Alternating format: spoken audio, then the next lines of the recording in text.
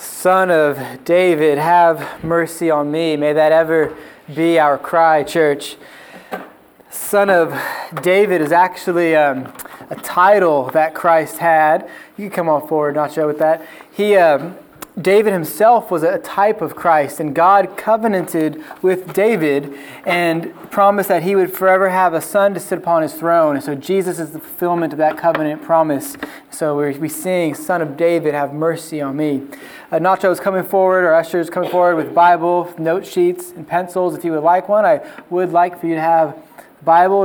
We are blessed to be able to have that with us, always so freely and so easily. When you have your Bible, please do turn to Numbers 21. Numbers, if you're not sure, is near the beginning of your Bible. It is the fourth book. So if you see Leviticus, you just need to go one chapter over. If you see Deuteronomy, you've gone too far. Just back it up a little bit and you're there. Now, I think that many people have the wrong idea about this book of Numbers. We tend to think that it's a lot of census counting, and there is that it's a lot of naming the tribes of Israel and all the peoples that were in them.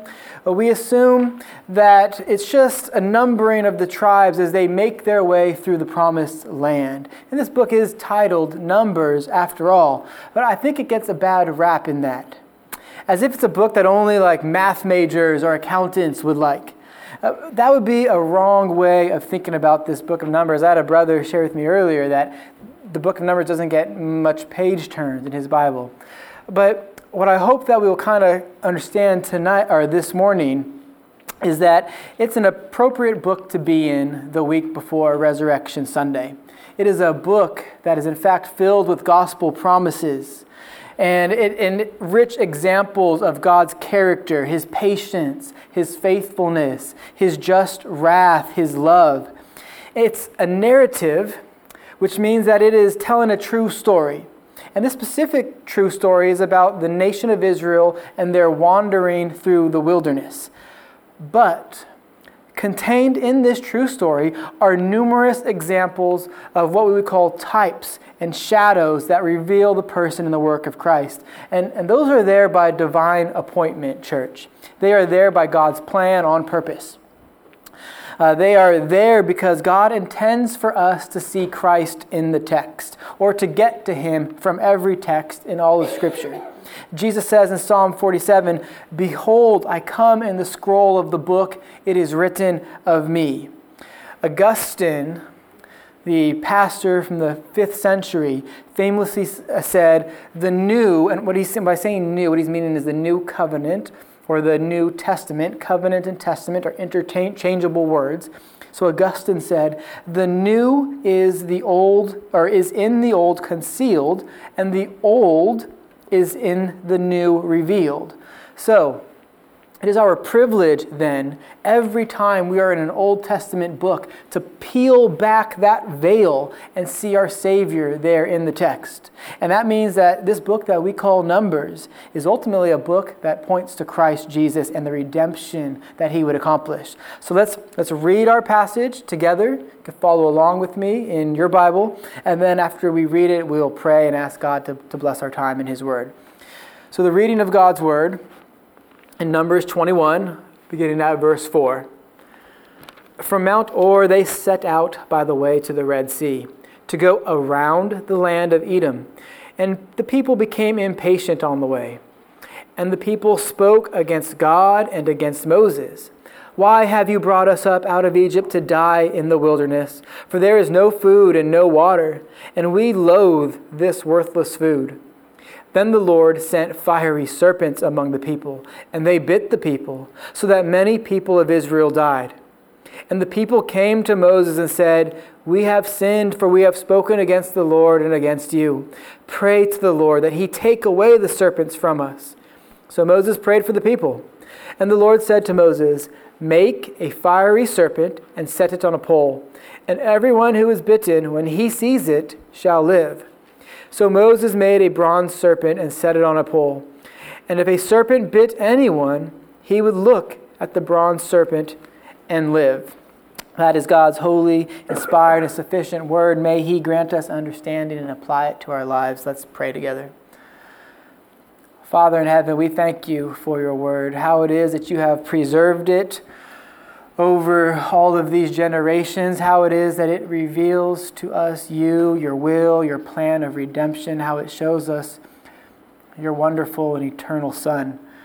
And Lord, I ask this morning that you would help us to never grow tired of the gospel and hearing it preached and hearing Christ exalted in it, that we would rejoice to know that we are cleft in him, that he is for sin a double cure, that the wrath that we deserve may be propitiated, and that the righteousness that he gives us counts us as pure in your sight. And we pray that you would give to us a greater understanding of your word.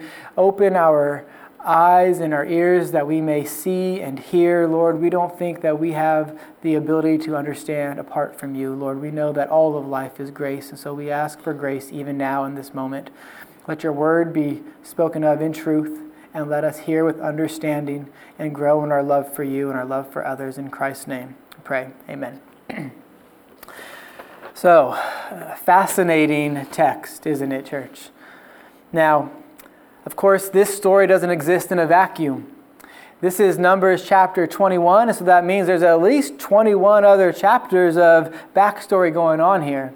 And even more than that, this specific story arc in the grand story of God's redemption has its beginnings even earlier than the first chapter of Numbers. It goes back to Exodus, back with God defeating the false gods of Egypt and freeing his people.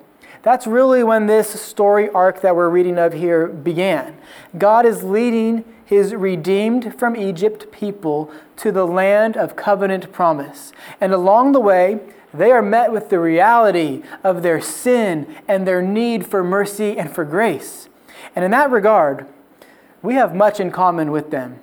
Even more and even better, we are the recipients of a better covenant and of better promises. We have the covenant of grace, which is the new covenant, which was made in Christ's blood.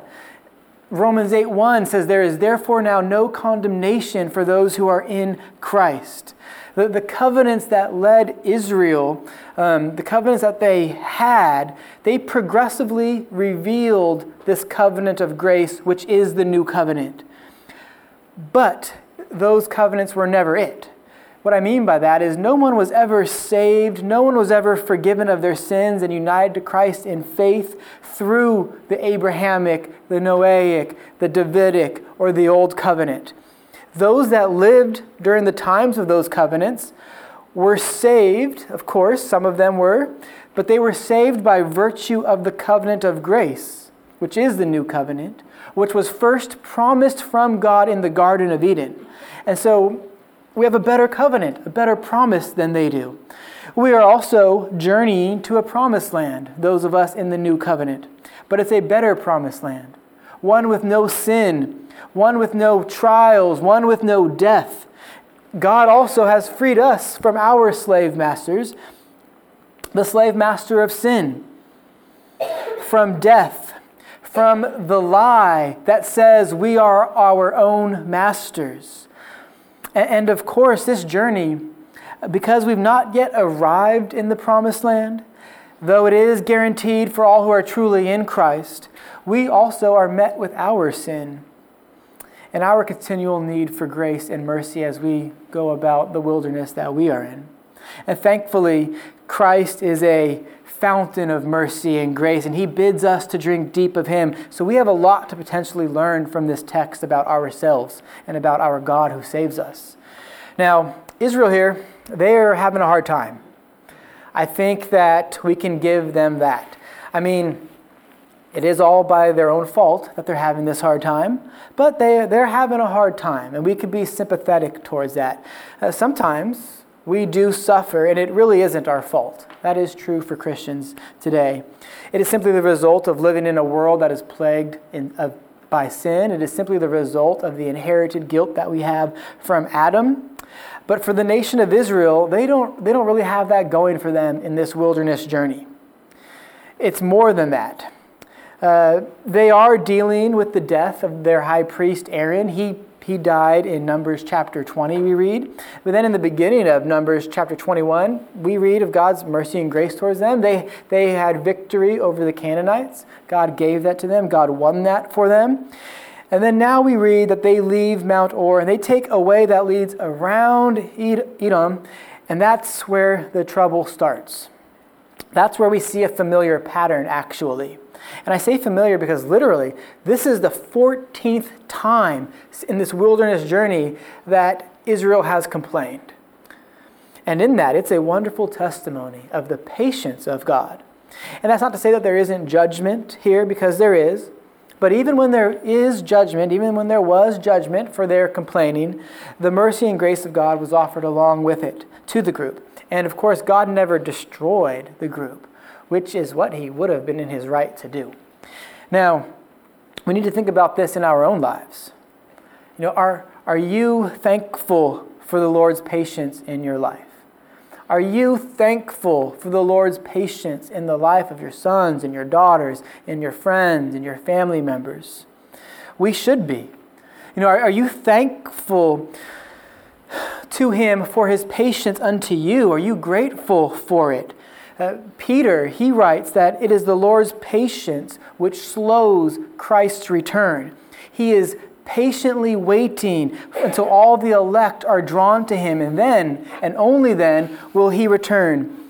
And soon thereafter, all of his saints will enter into the true promised land, the new heavens and the new earth, Zion, the new Jerusalem. And sometimes we want that to come soon, I know. But it is his patience for his children, his love for them, that delays him from doing that. And we should be thankful for it, that he's not going to miss any of those that are going to be saved in Christ. And we tend to forget how patient God is, church, and how necessary this doctrine is. I'm reminded of Jonathan Edwards, his famous sermon. It was called Sinners in the Hands of an Angry God. If you might remember this sermon just from your school, you talk about that in American history. It's a rich and biblical treatment of the wrath, of the patience, and the love of God. And there's a quote from that sermon in which Edwards notes that unconverted sinners are like a spider that is grabbed by its legs and dangled over the fire. And he says that sinners, in fact, are in the hand of God like that. But that fire is an eternal hell. And the point of him saying that is that God is loving and gracious. And so flee to him. Flee to him for salvation. Now is the time for salvation. And lost people need to hear that. They need to know that they are at enmity with the Lord, that they are opposed to him, because they cannot be reconciled to God if they don't first understand that they need to be forgiven.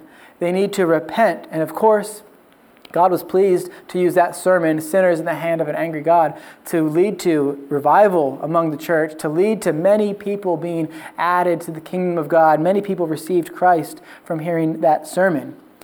And I think that Israel would have been blessed to hear a sermon like that, because their constant complaining was putting the Lord to the test. And eventually, he acted upon their rebellion. He acted upon their complaining. He let go of the spider's leg, if you will. Thankfully, being in Christ prevents that sort of judgment for us. But let's look at these instances with Israel. So I'm just going to name the passage that they come in, and you could write them down if you want to look at them later and study them later and look at them in more fully. But I'm just going to give you quick snapshots of these 14 times of complaining from Israel. So the first example is in Exodus 5, and it's verse 1 to 22. There Israel complains because Pharaoh makes their workload heavy, since Moses is compelling Pharaoh to let them go. And so God in this, he's merciful, he's gracious. He promises them deliverance, and then he starts to bring the plagues against against Egypt. And then Exodus 14, verse 11 and 12, Israel complains as they see Pharaoh approaching them at the Red Sea. They're standing here, the Red Sea is here, Pharaoh's coming up behind them, and so they complain. But Moses encourages them, and then God splits the Red Sea, and Israel walks across on dry land into safety. The third example is Exodus 15, Verse 22, they complain because the water is bitter that they're having to drink now. Now they're gone from Egypt. They're across the Red Sea.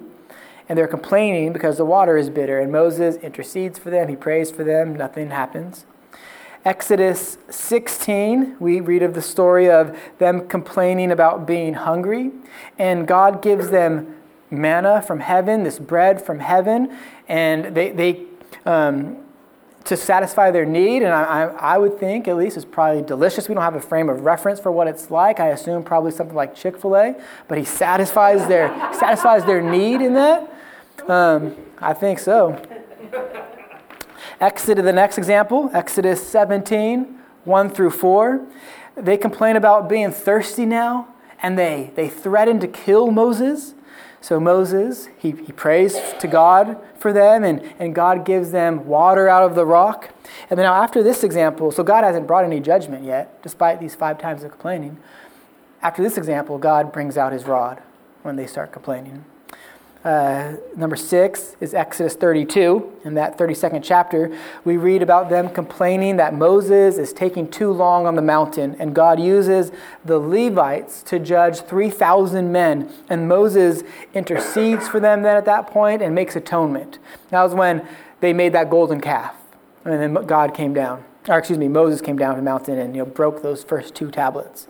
And then in number 7, or I should say example 7, in Numbers chapter 11, the people start complaining about the food that God's given them.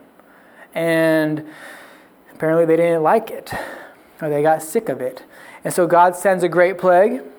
The 8th example is in Numbers 12. And there in Numbers 12, we read how Miriam and how Aaron complain about Moses' leadership. And so Miriam actually gets leprosy. And then Moses intercedes and prays for her, and her leprosy goes away. Example 9 would be found in Numbers 14. The people complain about the report from the spies. So the people are close to the promised land, the land God promised to give them. And they send out 12 spies, 1 from each tribe. And they come back and they say the land is wonderful, it is flowing with milk and honey, it is beautiful, it is good to live in, but the people are terrifying. And we're not going to be able to overtake them. And so they complain about the report from the spies, and Moses intercedes, and he prevents a plague from going through, but God curses them at that point and says that they'll wander in the wilderness for 40 years. And then in Numbers 14 also, verse 10 actually, the people complain about their leadership, being, Moses in that regard, and, the 2 spies who didn't shy away. And so a plague does come upon 10 of the 12 spies at that point. The 11th example is Numbers 16. In Numbers 16, we learn about what's called Korah's rebellion. So that takes place, and in judgment of it, God opens up the earth, and he swallows up all of those who were rebelling against him. The 12th example is in Numbers 16 as well. It's the end of the chapter. At that point, people complain again, and they accuse Moses of killing the people. And so God then sends a plague, and what we read is that this plague travels through the camp, and it kills 14,700 people until Moses intercedes, and in that he learns of God's plan to end it, is sending Aaron to stand in the way of the plague and essentially make atonement, and the plague didn't go past him. The 13th example is in Numbers 20.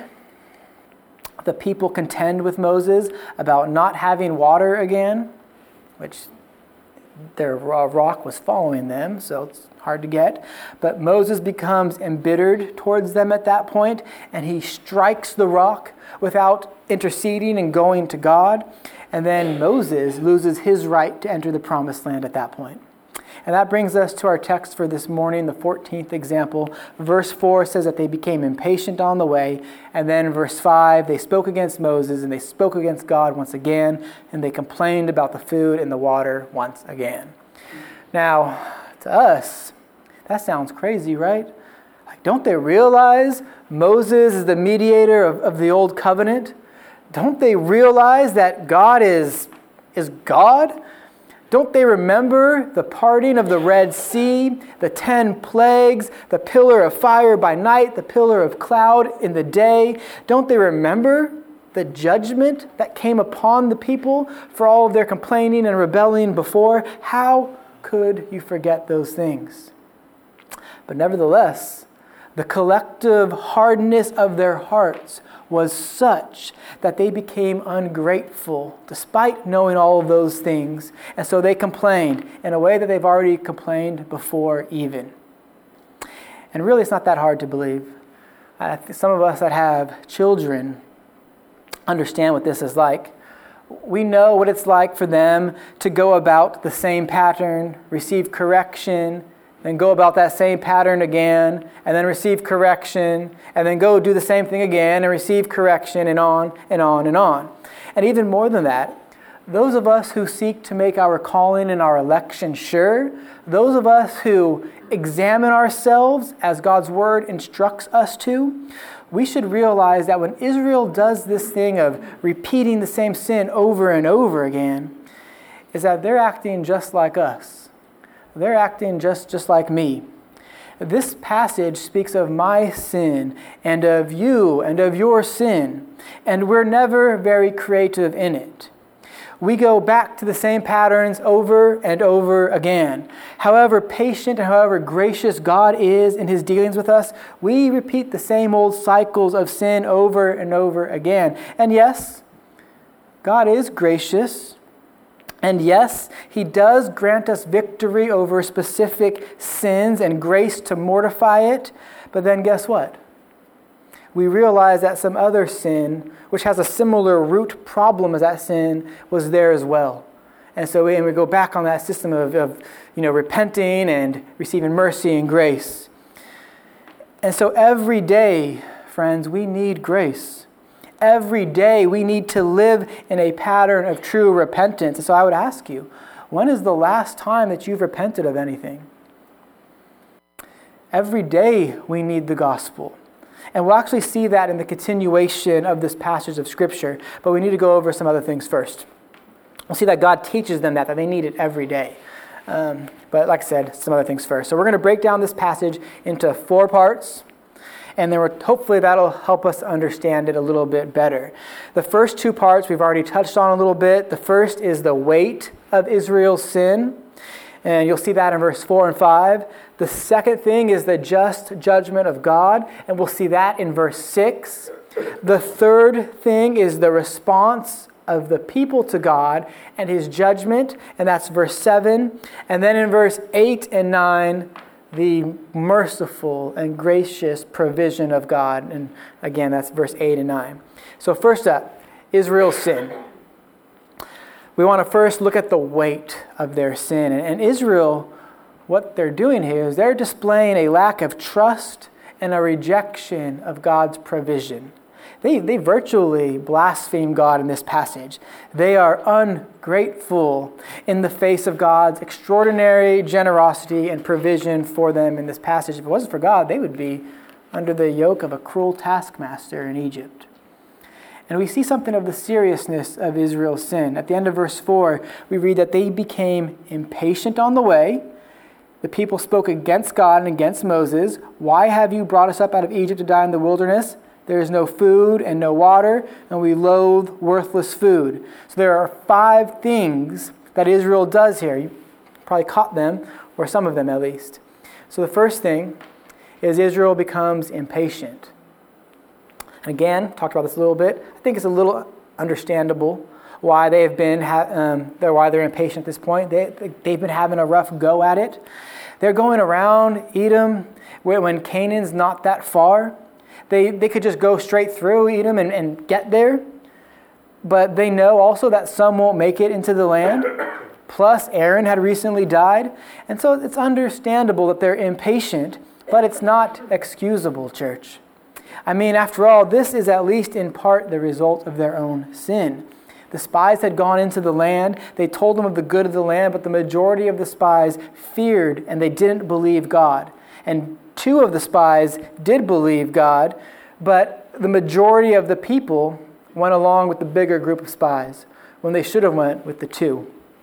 Nevertheless, this mess comes after that because they rejected God's command to them to go into the land. And so they're in the trouble of their own making.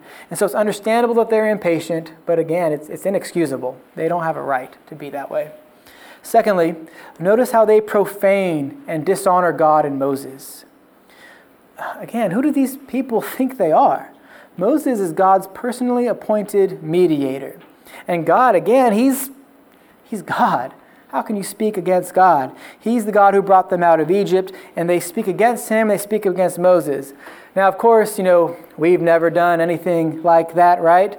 We've never questioned God. We've never thrown the question back into God's face, like, what exactly are you doing here, Lord? Do you know what you're doing in my life? No, we've never done anything like that, right? Of course not. Well, maybe not today at least. Maybe for some of you today already. I don't know. And so we can identify with them. And so they speak against God and Moses. And then thirdly, specifically, they call into question God's plan of redemption. Basically, what's happening here is they're accusing God of having a lousy plan.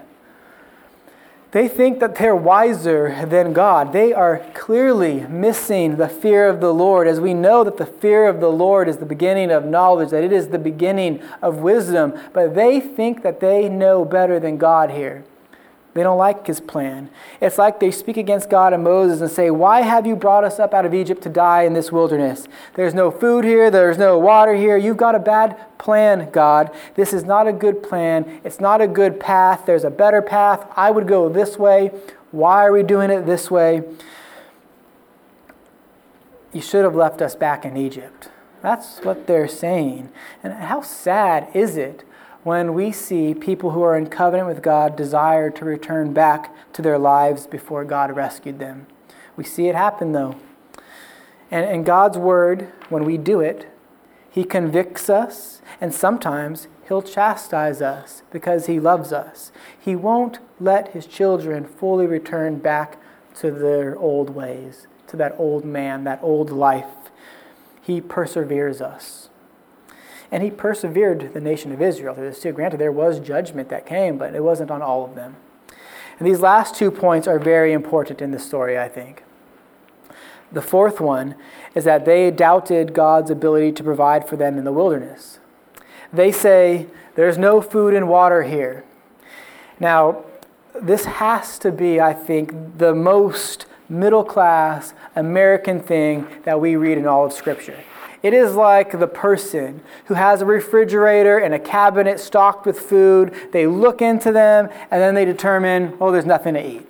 And they shut it and they go about their business doing something else. We've never done that, I'm sure.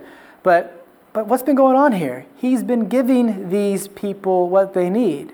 Through the rock, he provided them water. He gave them bread from heaven.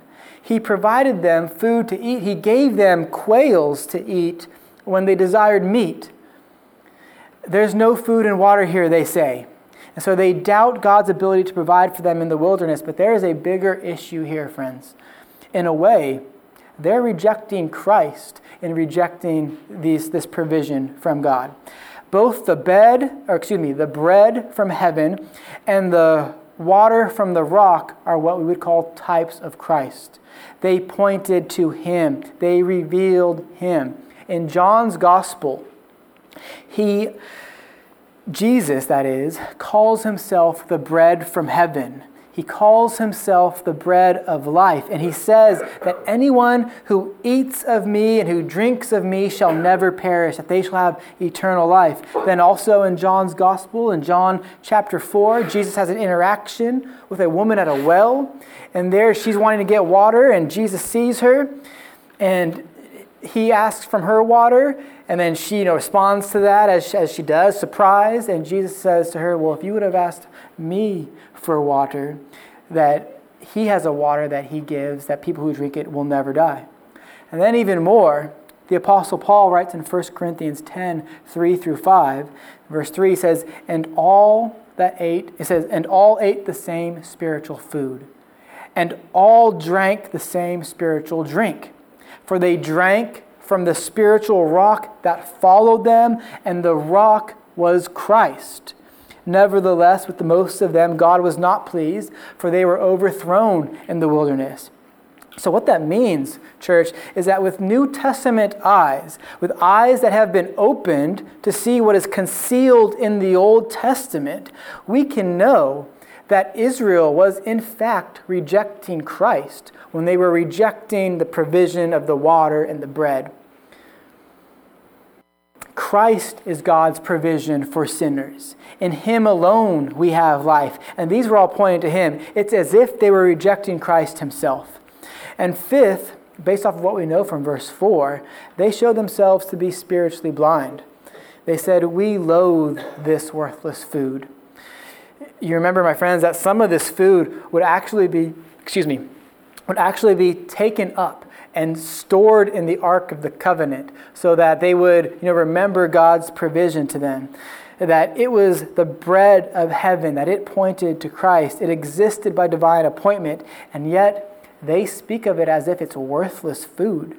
Could you imagine saying to God, "You have a worthless Christ, God"? It's unbelievable, isn't it? This is essentially what they've done, though. They, in their ungratefulness, deny God's provision for them in the wilderness, and in that, they reject His offer of salvation. So what do? They don't acknowledge God's power. They don't appreciate His generosity. They don't recognize His mercy. They ignore His sovereignty. They don't trust His word. It's all rolled up into one. That is how sinful their sin is. But my friends, understand that every time we sin, we do the same thing. Every time we sin, every time that we decide we're going to do it our way and not do it God's way, we're doing the exact same thing as Israel. Maybe a difference in the specifics, but at its heart. So don't point your finger back at them until you realize when you seek to do it your way, you're doing the same thing. And may God give us grace that we don't do that, so that we only seek to do it His way, that we seek to be led by the Spirit. So that's the way to their sin. The second point is the just judgment of God. Now again, we know that He sends fiery serpents. Maybe it should be translated as poisonous snakes. The image we're supposed to have here is not that they were like snakes on fire, wandering out through the plains and biting people. Some commentators note that the bite wound felt like it was on fire due to the poison. Now, I've never been bit by a poisonous snake, praise the Lord, but I could imagine how the bite mark from a poisonous snake would feel like it was on fire. And so we read then in verse 6, "The Lord sent fiery serpents among the people, and they bit the people, so that many people of Israel died." And this is the just judgment of God, friends. The people sin. They sin in rejecting God's provision, which was pointing to the Christ. The people sin in complaining about the adversity of their circumstances. So what does God do? Now in this 14th example, He sends them more adversity that could only be remedied by another type of Christ, which is what they were rejecting in this trial anyways. And we'll get there soon. Essentially, though, the complainers in Israel were saying, things are bad. And God goes, oh yeah? It's about to get a lot worse. You want to see how bad things can get? Well, then watch this. So they complain toward God because things aren't the way they want them to be. But they're in fact the way that they are because of their decisions. So He sends just judgment. Sometimes we can only learn the lessons that we ought to learn in small trials by facing greater ones. I can remember my parents in my own life offering me this encouragement on a number of occasions as I grew up. They would say, Paul, you can either do this the hard way or you could do this the easy way. And what that meant is that, what they wanted to happen was going to get done. But it could happen the hard way with some punishment and then it would get done still. Or it can happen the easy way and just get done sans the punishment. And in a way, that is like Israel in the wilderness. They're going to do what God says. The question is, will you do it the easy way or do it the hard way? And they chose the hard way. They chose the hard way at least 14 times that we read of. And very often the lesson that we ought to learn in small trials, we can only learn by facing big trials, by facing greater ones. And there's a great irony in this as well, church, and one that I think that we need to pay attention to. Their complaints about their adversity, their complaints about their trials led them not to relief, but to even greater adversity, when the judgment of God then rightly comes upon them for their sin. So what do we do when we face adversity? What do we do when we face trials? Do we complain and moan and gripe and just go about how bad our life is and how miserable we have it, how woe is me? Is that what we do? Or do we trust in the sovereignty of the Lord? Do we believe that in His providence, He is working towards our good through these trials? That's what the Lord says after all. Romans 8:1, there is therefore now no condemnation for anyone who is in Christ Jesus. These trials that come onto you, they're not condemning you, but for your sanctification. Romans 8:28, for we know that those who love God, all things work together for good for those who are called according to His purpose. The Puritan Thomas Watson said about trials this. He says, when we are brought low, let our faith be high. Let us believe that God intends us no harm.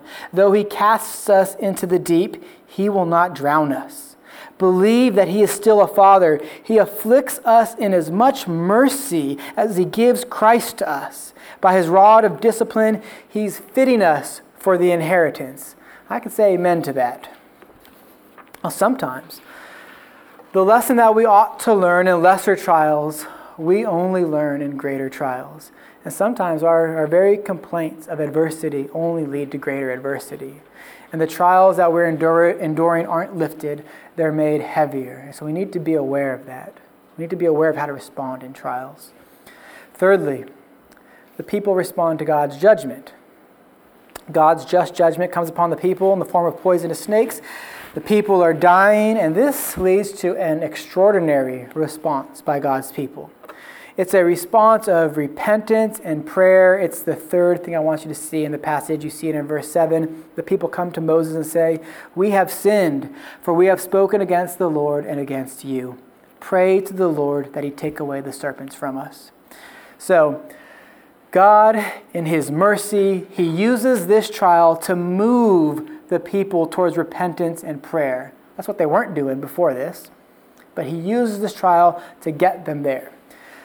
The fact that they acknowledge their sin, that they seek God's forgiveness, that they go to God personally, that they go to God's personally appointed mediator and ask Him to intercede is an indication that God has used this trial for their spiritual well-being, for their good. And so they respond in repentance and prayer. God has used this trial to press them, to squeeze them, so that they might see their need of repentance, their need of grace, their need of mercy. And so they respond in that way. And they ask for forgiveness.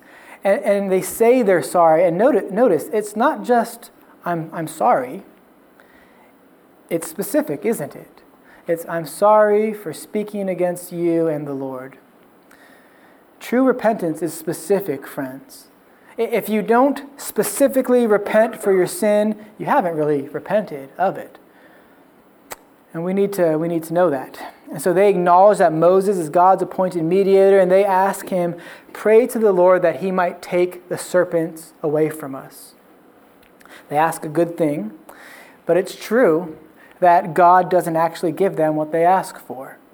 He does something better, I think, and something that teaches us as well. But even in that the fact they make this request, they're acknowledging that only God can give them the relief they need. They're not trying to solve it themselves. They're dependent upon the Lord here.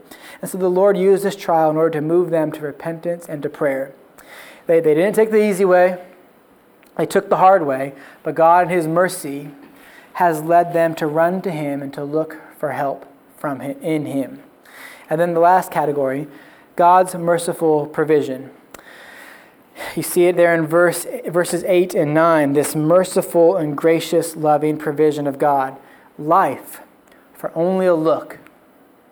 It's for this specific point that I chose this text for our short series on pictures of the cross in the Old Testament.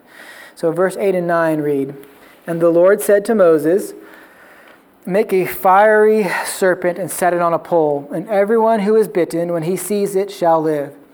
So Moses made a bronze serpent and set it on a pole. And if a serpent bit anyone, he would look at the bronze serpent and live." So I want to draw your attention to a few things in this, and then with the help that I received from a couple of pastors, Nick Batzig, who's living today, and Robert Murray M'Shane, who was a Scottish preacher from about 100 years ago or so, to name a couple, to show you the depth of the typology that exists in this provision of God between the provision here in Numbers and what Christ has done and who Christ is. So first of all, God's solution is different than what they prayed for. And again, I would argue that his solution is better.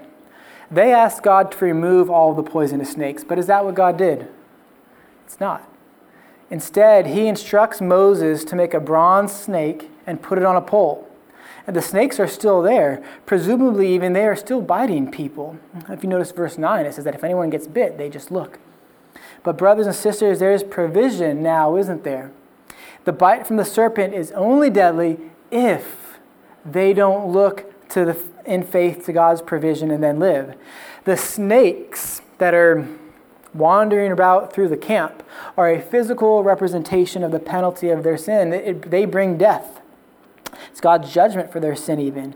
And then he instructs Moses to lift up a bronze snake, one that is like the snakes that have been through their camp in the wilderness, but different than the snakes who were biting the people.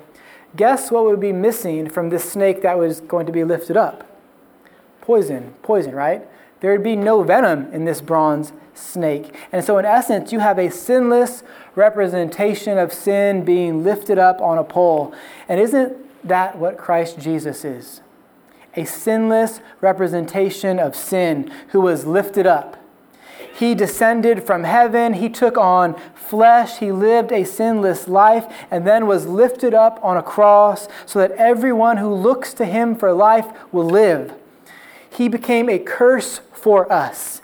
He bore the wrath that we deserve. 2 Corinthians 5:21 says, "For our sake he made him who knew no sin to be sin for us, so that we might become the righteousness of God in him." They needed this grace every day. You know, if God just took all the sin out of the world, if God just took all those snakes out of the wilderness, they would be worse off. What if God just took all the sin out of the world for us today? What would that, that sounds good to us, but that would mean every single person would just be gone because we're all sinners. And there are some of us who haven't received Christ in faith. So it is better, it is greater that God gave them this plan instead, that he allowed in his patience sin to remain, but he gives a way out through it, through looking to a sinless one in faith. This true story that we're reading about here in Numbers 21 is here by divine appointment, friends. It's here because God's plan of redemption was always going to find its height in Christ. God's plan of redemption was always about fulfillment in the substitutionary atonement, the substitutionary death that Christ died on the cross. And he's revealed this plan from the Garden of Eden on. This is the reason as to why Jesus will point to this passage when he's trying to explain how faith and regeneration are all caught up in salvation. He's talking to a man named Nicodemus. Let's turn to John chapter 3. I know this is a well-known passage, but we could see it for ourselves there in John chapter 3. Of course, we're all familiar with John 3:16. For God so loved the world that he gave his only begotten Son, so that whoever believes in him shall not perish but have eternal life. And so right before that, in verses 13 and 14, Jesus quotes this instance that was happening here in Numbers 21. It's verse 14 and 15, and it says, "And as Moses lifted up the serpent in the wilderness, so must the Son of Man be lifted up, that whoever believes in him may have eternal life. So Jesus says that this story here in Numbers was not just some accident. It's not just some random way of going about bringing this healing. It was there by divine appointment to teach the people about who Christ is and what he would do. In all of this, there are at least 14 points, I think, that can deepen our understanding of the gospel and how the lifted up bronze serpent is a type of Christ. Now, I didn't plan for these 14 points to match up with the 14 passages of Israel's complaining. It just worked out that way. And I know some of you are probably complaining in your minds that Paul's going to try to go into 14 points at this point in our service, but I assure you it's not going to be very long. They're kind of quick. And I hope that in reading these, you might be excited and wish that I would go on further. So like I said, I got help from this from like Pastor Nick Batzig and some stuff that Robert Murray and Shane wrote. So the first one, and this is showing the parallels between the bronze serpent and Christ. The first one, the bronze serpent was God's means of salvation for the Israelites who were bitten by the serpent in the wilderness. Jesus Christ is the crucified Christ is God's means of salvation for everyone who has been bitten by the deadly venom of sin in the wilderness of this fallen world, which, of course, is everyone. Number two, the bronze serpent was God's only way of salvation for the Israelites. There wasn't another way that they can be healed from those fiery serpents. And Jesus Christ crucified is God's only way of salvation for Jews and Gentiles. The bronze serpent was a visual representation of the wrath of God against a grumbling and complaining people. Christ crucified is a visual representation of the wrath of God against all ungodliness and unrighteousness of man. Number four, the bronze serpent represented the propitiation of the wrath of God, the appeasement of the wrath, the satisfaction of the payment of sin. And whoever looked at the serpent would know that the wrath of God was then turned away. They would look and live. The cross of Christ displays the wrath of God as well, and the turning away of that wrath as well, if we look to Jesus. Number five, the bronze serpent was a symbolic representation of the venomous serpents that bit the people and brought deadly consequences on account of their sin. However, the bronze serpent was without the venom that caused their death. Christ represented those who were ruined by sin, taking to himself a body in the likeness of sinful flesh, yet was without sin, so that he might, through his death, save those who by their own sin were poisoned unto death. He was made a curse for us that we might receive the blessings of God.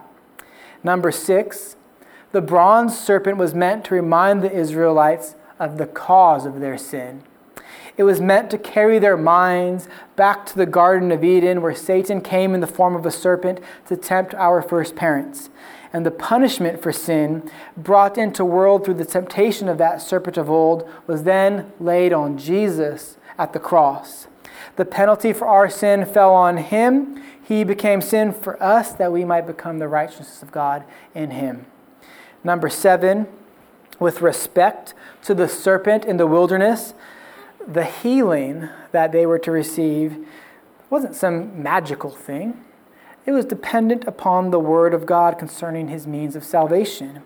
With Christ crucified, salvation is not some magical thing, some magical formula that we do, but it is also dependent upon God's word concerning his means of salvation, being that of Christ. Number eight, as the poisoned Israelites were called to believe God's command and the bronze serpent was made the object of that command, we see both the means and the instrument of God's salvation being typified.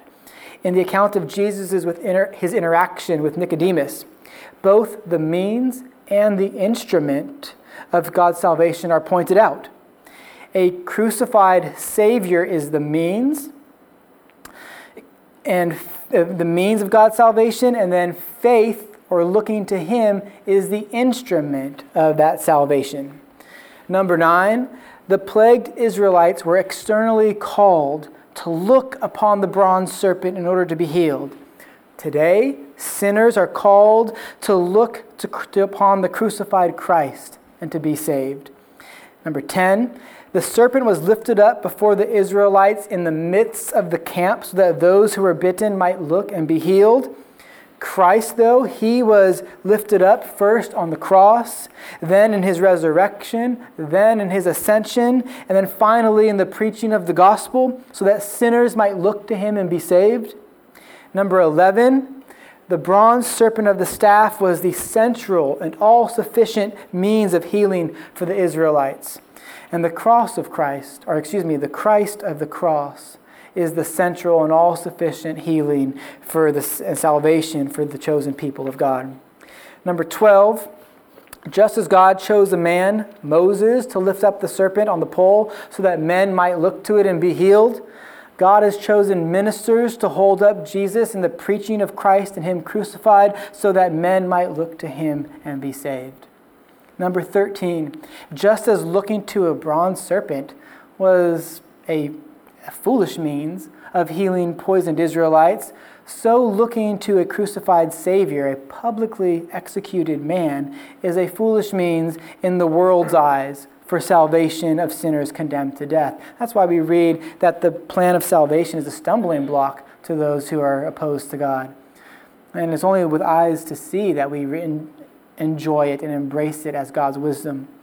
Number 14, the bronze serpent was held up for many for salvation from the wrath of God and the deadly consequences of sin. The implication is there that not everyone looked. So they had to look, but it would seem that not everyone did. Christ was lifted up for many for salvation of men from the wrath of God and the deadly consequences of sin. Only those who looked were saved from the poison of the serpent bites. Only those who look to faith in Christ are redeemed from the curse of the fall. So the bronze serpent, church, it would later become an object of false worship. We would read, if we continued on into 2 Kings. Hezekiah, the king that God used to bring a lot of reform to the kingdom, he would actually destroy it. The people made an idol out of it, and they called it Nehushtan. I'm sure I'm saying that wrong. The people we read there in 2 Kings 18, they were making offerings to this serpent on a pole. They weren't following the simple plan of God, which was just look and live. Instead, they decided to do their own thing. They were bringing something from themselves, and not just their sin and repentance and faith. It was their work, their effort that they were counting on to bring to this thing an offering. And we need to be sure that we don't do that to Christ, friends, that we don't turn this salvation that we have by grace alone, through faith alone, in Christ alone, to something that we think we have to work to do or work to maintain. Don't look what you can bring to Christ. Simply just look to Christ. People are looking for salvation in many different places these days, in their bank accounts, in relationships, in careers, in families, and so on and so on.